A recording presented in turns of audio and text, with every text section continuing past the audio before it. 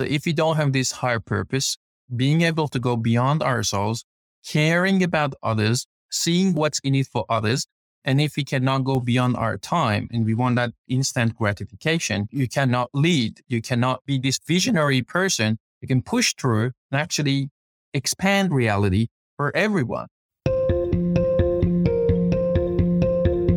You're listening to KBcast, the cybersecurity podcast for all executives.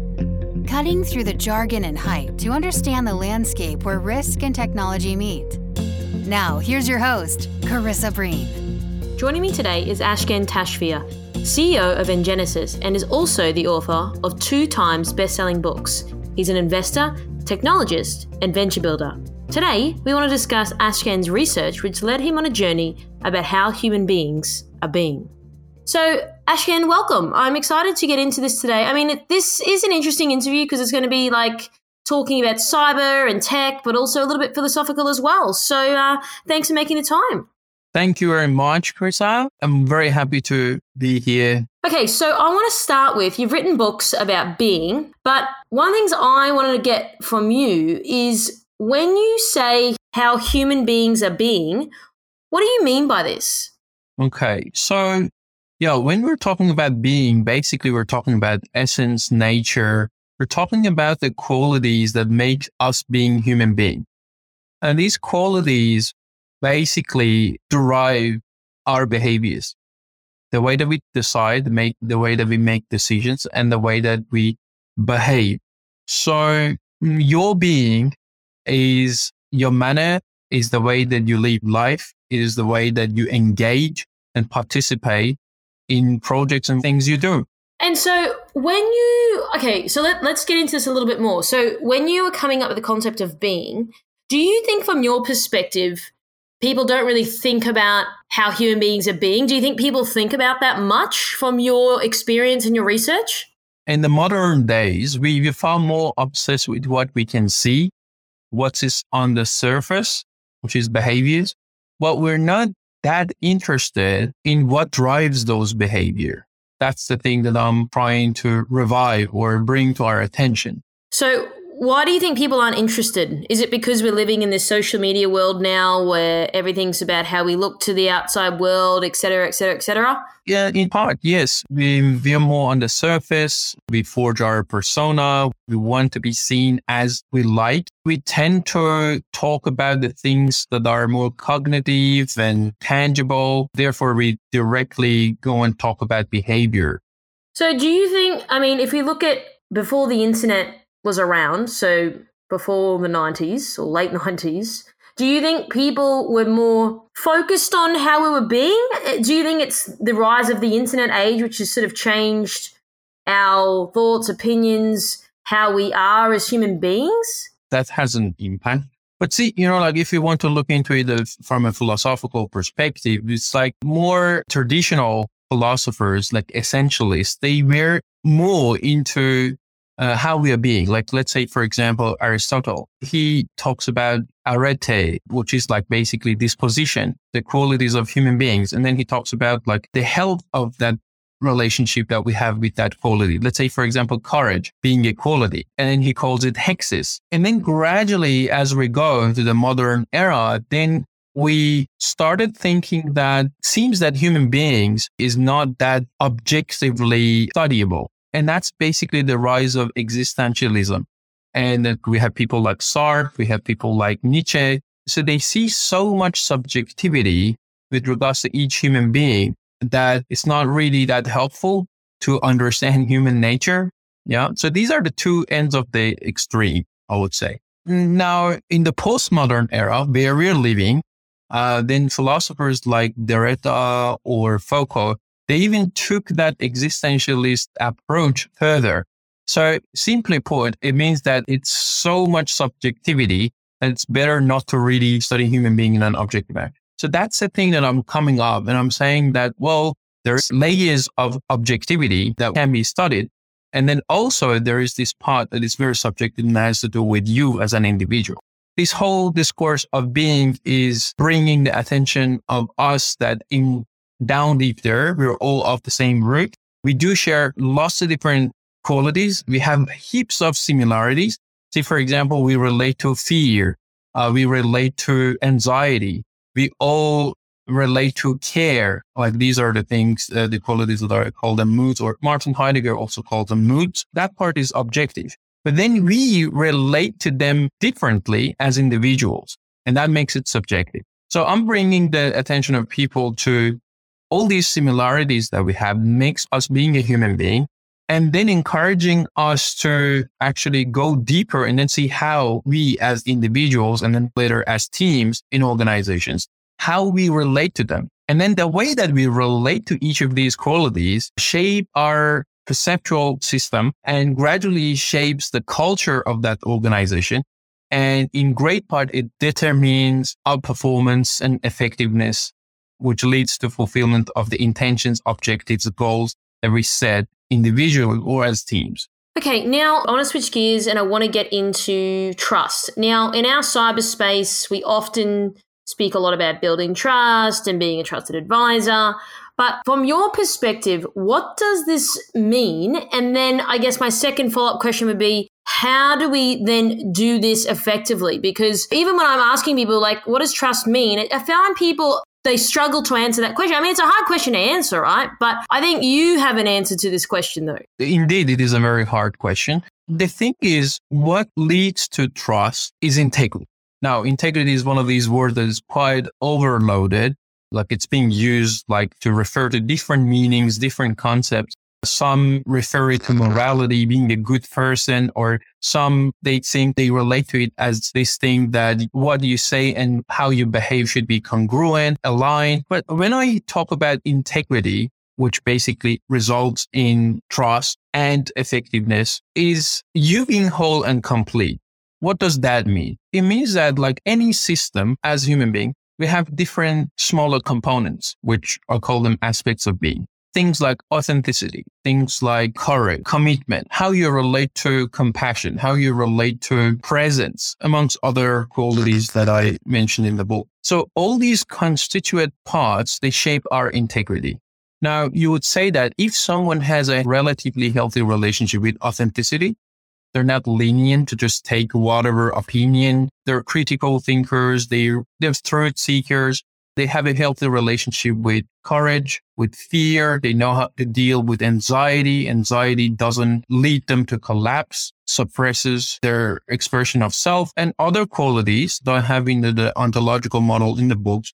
If we do have healthy relationships with all these constituent parts, then we are whole and complete. So a person who is authentic, a person who is committed, the person who is courageous is an integrous person. Such a person can generate trust, can cause trust.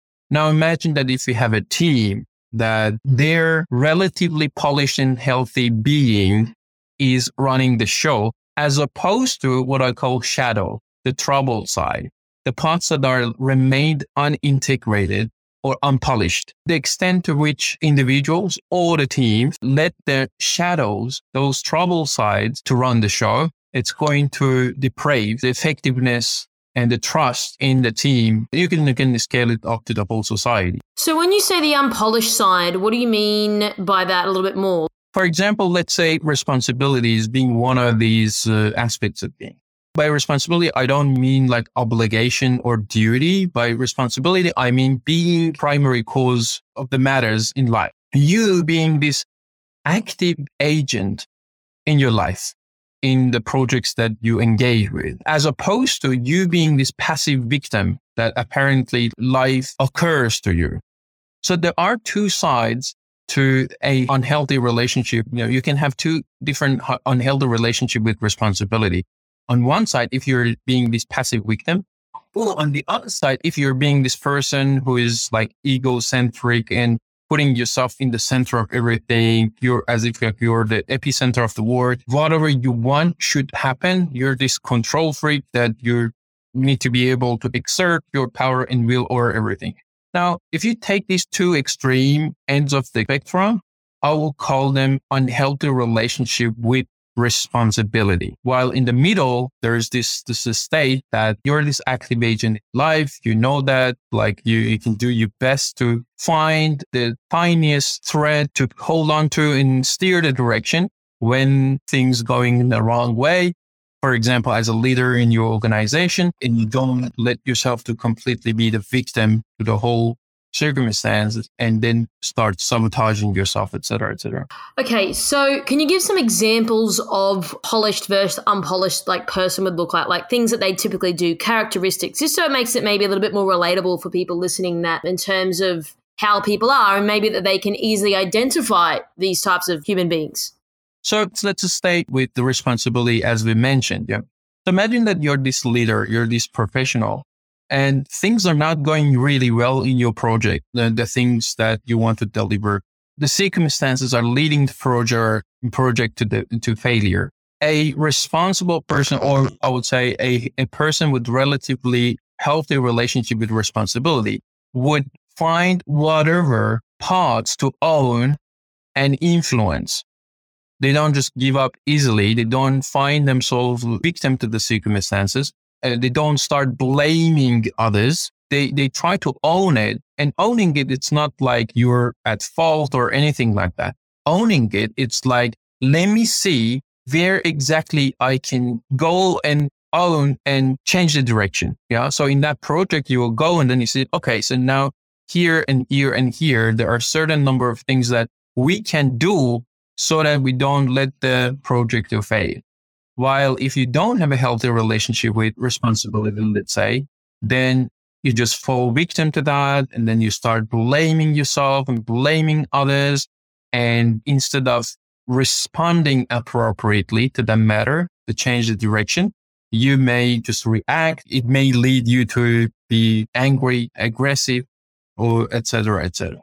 So do you think in your research and in your experience, we do have a lack of trusted leaders, would you say? Well, we do, because see, in our empirical data through the Being Profile, all the data that we've gathered so far, people that have completed the assessment that we have, it's quite apparent that, for example, let's say the average score for things like assertiveness, confidence, responsibility are quite low, meaning that we don't really have many of us human beings being assertive, having healthy relationship with confidence, similar to, for example, responsibility. Now, there are, particularly in the modern days, we have people that are occupying leadership positions while not being leaders. Do you think that that's more prevalent, though, in the tech space? And I only say this because, I've spoken to people at length and extensively about this, that people who are leaders, now not all people, but some of them who are like a systems engineer, and then, there was no one else, and then all of a sudden they're the leader because there was just no one else. Do you think that's the problem? Yes, I've spent quite a good amount of time in the tech space. It is more amplified and more apparent because, for example, CTOs. Many CTOs are not necessarily coming from people-oriented leadership space, I would say. They were engineers or very competent. Some of them exceptionally master in their field. But when it comes to people, they actually know very little. And that basically gets in their way, like they need to communicate. They don't know how to deliver tasks. They don't know how to bring that leadership, generate that trust, create purpose, align people. So these are leadership qualities, which goes back to that you polish yourself and your aspects of being, as we were talking about. So in the tech space, many of the people that have occupied leadership positions, they're not being leaders. But the good news is they can be, or they can become. See, that's the thing. We're not saying that people are hardwired to be the way they are. As far as you care enough about it, and then you don't avert your gaze away from that very fact of how important it is to know, understand human being, you can actually go there and then you can learn, you can transform yourself, you can bring your attention to your own shadow sides, the parts that are remained unpolished, and also develop your sensitivity to see through the qualities of human beings, the people that you're hiring, the people that you're leading. Okay, so we spoke about that CTOs aren't the best communicators, etc. Again, this is not everyone. This is, some people out there. But why would people want to be in a leadership role then when a lot of it and most of it is about people and influencing. And I feel that a lot of people in this space seem to downgrade that position about communicating, like it's soft skills and all of these airy-fairy, fluffy sort of ideas about leadership. Do you think that a lot of people are just in that role because, again, there was no one else? Or do you think people enjoy being in that role? Because this is part and parcel of having a senior role, right? So I'm curious to know that we talk about a lot of people get into IT because they don't like human beings. But when you get to a certain level, it's actually all about the human being. So I'm trying to piece this together. Yeah, that's actually very interesting. These are the conversations I really love. So first of all, I didn't say all the CTOs are not people oriented. I said many of them. Yeah. So it's not all. There are CTOs and CIOs and leaders I know that are really doing a great job. And you can actually see it in the results that they're producing, because you need to work with people. You need to build people, support people to build themselves, transform themselves, grow in order for them then to build the technology. And that's the very fact that sometimes it gets overlooked. But going back to what you brought up, yes, like sometimes people are being forced to take those positions. Yeah, it's imposed to them. Sometimes because there is a lack of leader, then they need to show leadership all of a sudden without preparation. And sometimes it's like ego driven. It's like, yeah, I want to be the leader. Yeah. And some people think that being the leader is like sitting and putting your legs on the table and ordering, commanding people to do this and that, while the reality is far away from that. And sometimes it's just like people think that, oh, I've been technician for long enough time, then now where to go from here? And then they go, oh, like I want to get a managerial role. And in that managerial role, then they need to bring lots of leadership qualities, especially nowadays. That's basically how they find themselves to be there. But yeah, so going back to the tech space, as you say, it's extremely important because at the end of the day, you need to be working with people, communicate with people in order to build those technologies and everything. Or for example, human errors can be there. So you can build the best firewalls and then you put best systems in place. But then that in the cyberspace, many of the severe issues around privacy, around like breaches happens because of human error, because there's this lack of care, there's this lack of compassion around people's data. And now, like especially in the last decade, it has severe consequences, legal consequences for the directors that are in charge if some such things happen. Now, and you mentioned something which was quite interesting, like what you said, soft skills. Like I would put it in quotation because it happens. And our team at some point, for example, was working with this particular organization, and they were dealing with tremendous amount of issues with their technology team. And then when the team proposed that, like, perhaps we need to start looking into their being and we need to do some team building and developing their leadership qualities, then go, like what? We want us to work on care, compassion, love. And these are very like soft traits, as they say. That's the very problem, because they refer to them as these soft skills or soft trait, while not knowing that if you really want to create that bond amongst your team, if you really want to have a high-performing, effective team like sport teams, then you need to develop that kind of bond and care. You need to care about like the people that are in your team and are dealing with like anxiety. They're dealing with so many different things. If you, let's say, ignore that, if you neglect it, then it's going to have, whether you like it or not, it's going to have an impact in the performance of the thing. So yeah, so it normally gets overlooked, but in my studies of like the top achievers and many of the 500 Fortune companies, when you look into their core team, you see how brilliantly the team is really working beyond just hard skills. They're dependable, they're reliable. By the way, reliability is another quality that we have it in the model. So many of these qualities, you clearly see that they're relatively polished, and then that results in the effectiveness of whatever they're doing. Okay, so there's a few things that you mentioned which sort of leads me to my next point, and I'd like to explore from your perspective, is in cybersecurity, we often say humans are the weakest link, right? So generally good security awareness is created from the understanding of human beings. But from your perspective, you mentioned that we need to read human beings better. So like, how do we do that? Because what's often happened in our space is let's just keep Band-Aid solution with tech, and then no one's really understanding human beings. No one's actually asking them about how do they like to learn? How do we teach them about security awareness? And this is something that in an event I did recently, and I was like, are we even asking people that work for us how they actually learn? Because how I learn is probably different to how you learn, for example. And then we need to be able to tailor it to different types of people in our organization. I don't even think people are asking that. They're just saying, sit here, watch a video. Oh, you failed the thing. Oh, now you're on the non-compliant list. So I really want to get into this because I do not think in our space we've cracked it yet. Yeah, I agree with you. See, the thing is, human beings, the greatest assets, this is what I believe, they are the greatest asset to any company. At the same time, they can potentially be or become their greatest liability. And that's exactly why I'm bringing this conversation that we all have these shadow parts. We all have this unpolished side.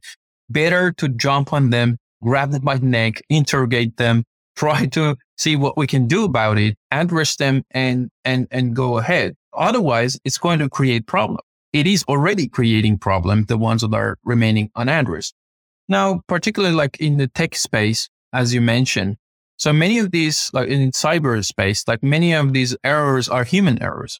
So there's this lack of care, there's this lack of like compassion sometimes, like lack of commitment. All of these things can lead to disasters. Then the directors, they actually need to be addressing them.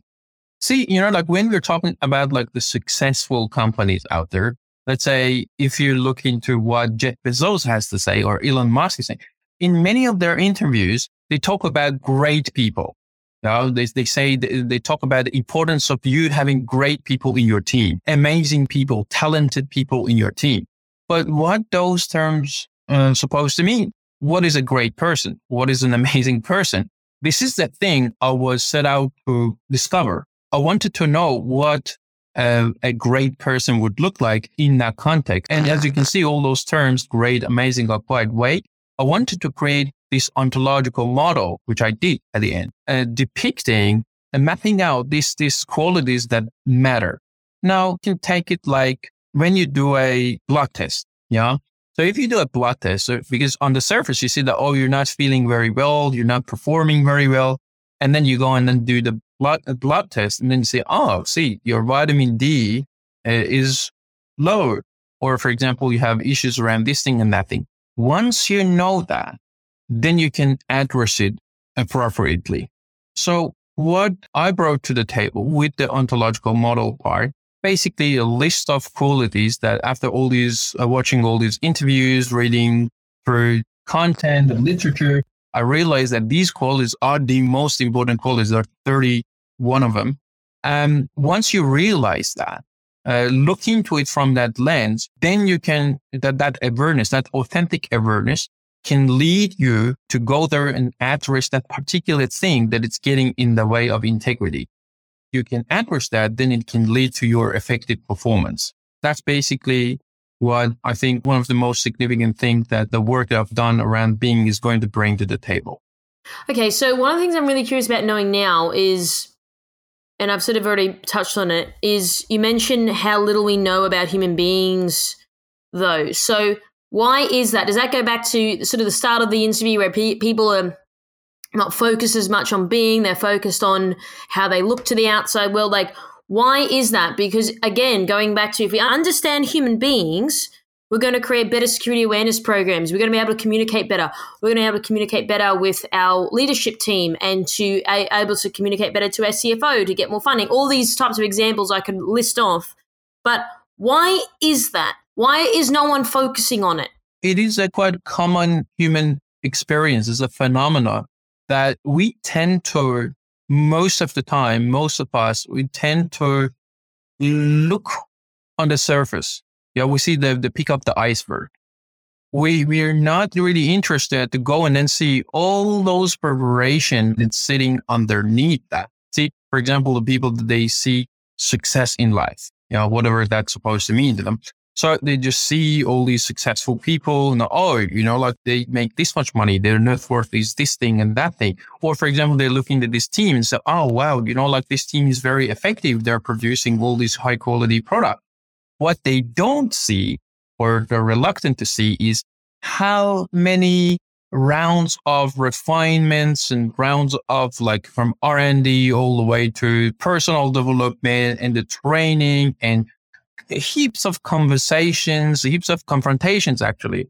Like the effective teams, they assertively, authentically, directly communicate with each other. So we tend to not to see the deeper qualities everywhere.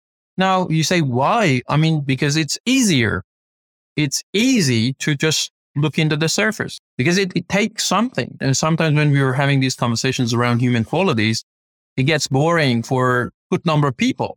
They go, oh, no, I'm not interested. I'm interested in fixing this problem. I understand that you want to fix this problem. And perhaps you're seeking a kind of step-by-step guideline recipe, but that's a delusion. It doesn't work like that. This thing that is showing up in your organization and you want to immediately fix that. See, if you're getting this headache and you want to take this Panadol to just get rid of it, while the reality perhaps is like you need to go in and like see deeper matters that are going, the cause, like you may not drink, may not drinking enough like water. So many things can be there, or you didn't get enough sleep, or so. Yeah, it's not just like you address something that's on the surface, but it's easy. It's easy to stay in that inauthentic delusion. So a couple of things on that point, which is really interesting. Historically, do you think people looked under the surface more?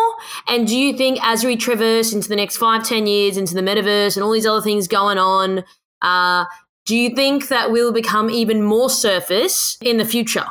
Oh, that's a very good question. Well, see, the thing is, this has always been there. It's not like a new phenomenon. But why is that the case? Are we just fickle as human beings? Do we just not care? Well, we are. Like if you really want to be authentic, we are. We let any force out there to plant the seed in our mind, We're not being really authentic collectively. I'll call this thing collective psychosis sometimes. Like we let whatever to shape our opinion, this media channel, that like news, this post on social media or et cetera, et cetera. And it takes something to actually develop this critical thinking manner or what I would call it authenticity. Authenticity in a sense that you're not lenient to just let any external force to manipulate you. So we are like that. This is a reality. But the good news is we can stop being that way and transform. We can become more authentic and accurate to shape more congruent conception of different fractions of reality. And that's the thing that's where I talk about like authentic awareness. That's the beginning. If your aim is to generate effective performance, authentic awareness leads to effective performance. And all the high achievers that I've studied, they actually are quite aware. They know how money works. They know how their industry work. They know how people work. They know, they're not normally being shocked by the things that are happening. Now, going back to what you said, I think that while this has always been there, it's becoming a little bit more apparent as we're going because everything is fast paced. And we are getting accustomed to these things. See, whatever movie you want to watch, you just go on Netflix and watch it immediately. Whatever thing you want to buy, you just go on Amazon and through a couple of clicks, you're going to achieve that. So this instant gratification, this instant access that we got accustomed to is reinforcing whatever greatness that we want. It needs to be right there for us. But what we don't see is for that Amazon or Netflix or whatever thing that it's giving us that luxury to be created. Good number of people have worked rounds and rounds of things. They worked on the ideation, they raised funds, they communicated things, they dealt with changing behavior and, like aligning people, articulating their value, offering, et cetera, so that happens. And amongst that, like we have like all these security things, like the tech to be taken care of, the infrastructure, the software, the security, et cetera, et cetera. So going back to your question, I think that as we're going, if we don't tackle this, if we don't intentionally bring our consciousness, awareness to these matters, the situation can get really worse. And that's exactly why I, as a philosopher, I'm really interested in bringing the attention of people to this very matter. There are great leaders out there that they're so obsessed to take us human beings to another planet. I think what I'm very obsessed with, and I chose intentionally, is to bring human beings back on the earth. Meaning that metaphorically, I'm referring to us being more authentic, like not staying in that delusional space, disassociating ourselves from the reality. The reality is human beings matter. Our quality matter. How we relate to all these qualities that I've mentioned matter in order for us to create technology. And that's something that I'm doing my best to bring the attention of people. So, love what you're saying. A lot of interesting points in there. One of which, when you were speaking, what came up in my mind was when you're talking about as we sort of progress now and in the future, because we can get instant gratification. And I think one of those things, and I was talking to a friend of mine the other day, and he's saying about, I don't know, Tinder or Hinge or whatever these newer platforms are, but it was this whole list of like how tall you are and like, are you a smoker, non-smoker, which then means that when someone looks at your profile, instantly they determine whether, based on what they see on the surface, if they're going to connect with you or not connect with you or however it works.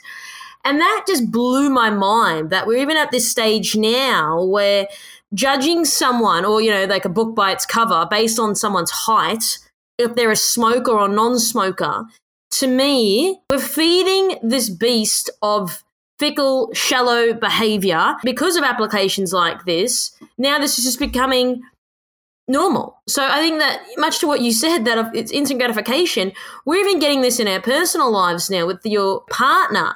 So like, what do you think about that? Totally agree with you on this. See, you're living in the era that, like you just swipe left or right to just match with someone. This is what I call it in the ontological model. In the books, I call it higher purpose. It's a quality that led you to go beyond yourself and beyond your time.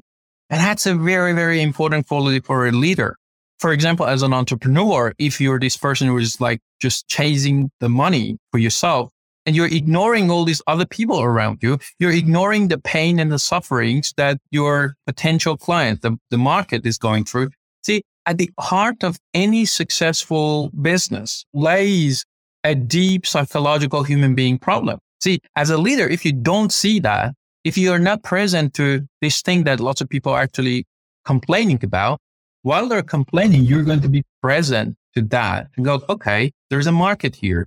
How about I put my creativity and qualities and everything, my knowledge and things together, and then team up with some other people, come up with a solution, validate that solution, communicate that solution with those people. If they resonate with your narrative, then they may come on board, and then they may choose voluntarily to exchange money with that, whatever you have to offer. Yeah. And as far as they vote you in, they vote for your survival and growth, you're going to be there and you're going to be this thriving business. This perspective is not the perspective lots of small to medium-sized businesses out there that actually share. Going back to that higher purpose, delayed gratification is this thing that you want to get the reward for whatever you do right now. You're going to be stuck. You're not going to be this leader. You're not going to be this entrepreneur. Also, if you cannot go beyond your time, that's another thing. See, if you go to like Italy, for example, and then you see this square that with the statues there, and then you see that took like the main artist, like 70 years to build that. That was the time that the average lifespan of a human being was 45 years. And that's crazy. So this artist sort of knew that perhaps I don't get to complete this in my lifespan. Many great achievements of human beings this applies to. And that's the thing. So if you don't have this higher purpose, being able to go beyond ourselves, caring about others, seeing what's in it for others. And if we cannot go beyond our time and we want that instant gratification, you cannot lead. You cannot be this visionary person who can push through and actually expand reality, for everyone. This is exactly what people like Steve Jobs has done. Now, there is one question, because we are running out of time, but I do want to bring you on to get deeper into this stuff, because this is really interesting. Do you think people, as they are today, are delusional? We are, in part, delusional, and that's the whole thing. And no one is perfect. And when I was talking about integrity, for example, when I talk about authentic awareness, no one is really whole and complete. We all have areas that it needs to be addressed, and that's the thing. So if you choose intentionally to be on that pathway or not, are you in this pathway of growth or regression? Which one? Or you're just standing still? So these are like the conscious decisions that we can choose. But as for like delusional, well, there's a reality. It's a very confronting reality because we don't like it as human beings. We want to be gods. We want to know everything. But there's this reality that we cannot know and understand anything in its totality. We don't have direct access to the truth. And that's very confronting. An authentic person would admit that, would acknowledge that. And yet they are being truth seekers and they go and try to get a clear understanding of the matters that like they choose. And then knowing that we're not going to get to the totality of that matter, even collectively. So this is a very confronting fact for us.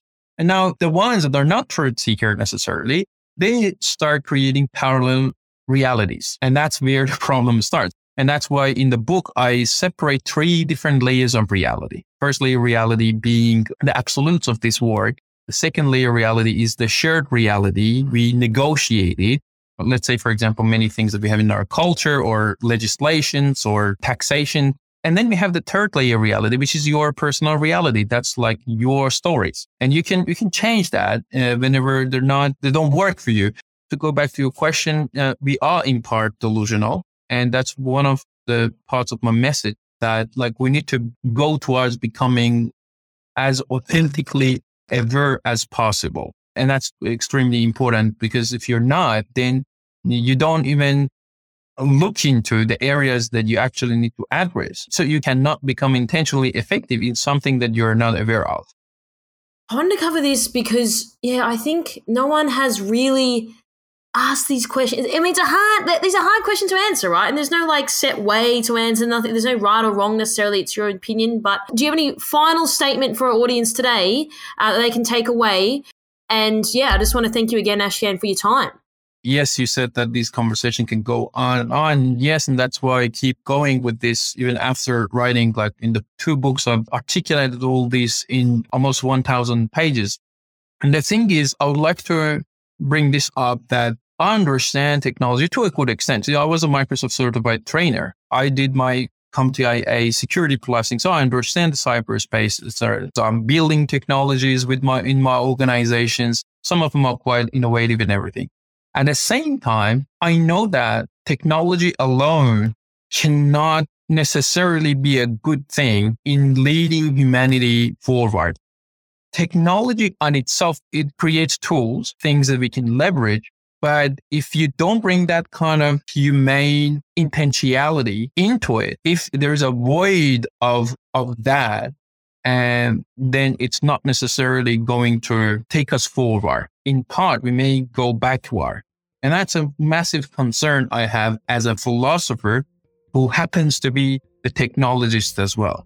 This is great. I think that there's a lot of things that I took away and things to think about after this conversation as well. So I just want to thank you, Ashkan, for your time, your thoughts, your insights, the work that you do. I know that it does take away from other things in your life that you're doing as well. And it's not an easy thing to wrap your head around. So I just want to thank you again for your time, for coming on the show today and sharing your thoughts with our audience. Thank you. Thank you very much for your acknowledgement and having me here. Thanks for tuning in. We hope that you found today's episode useful and you took away a few key points. Don't forget to subscribe to our podcast to get our latest episodes. This podcast is brought to you by MERCSEC, the specialists in security, search, and recruitment solutions. Visit MERCSEC.com to connect today. If you'd like to find out how KBI can help grow your cyber business, then please head over to kbi.digital. This podcast was brought to you by KBI.media, the voice of cyber.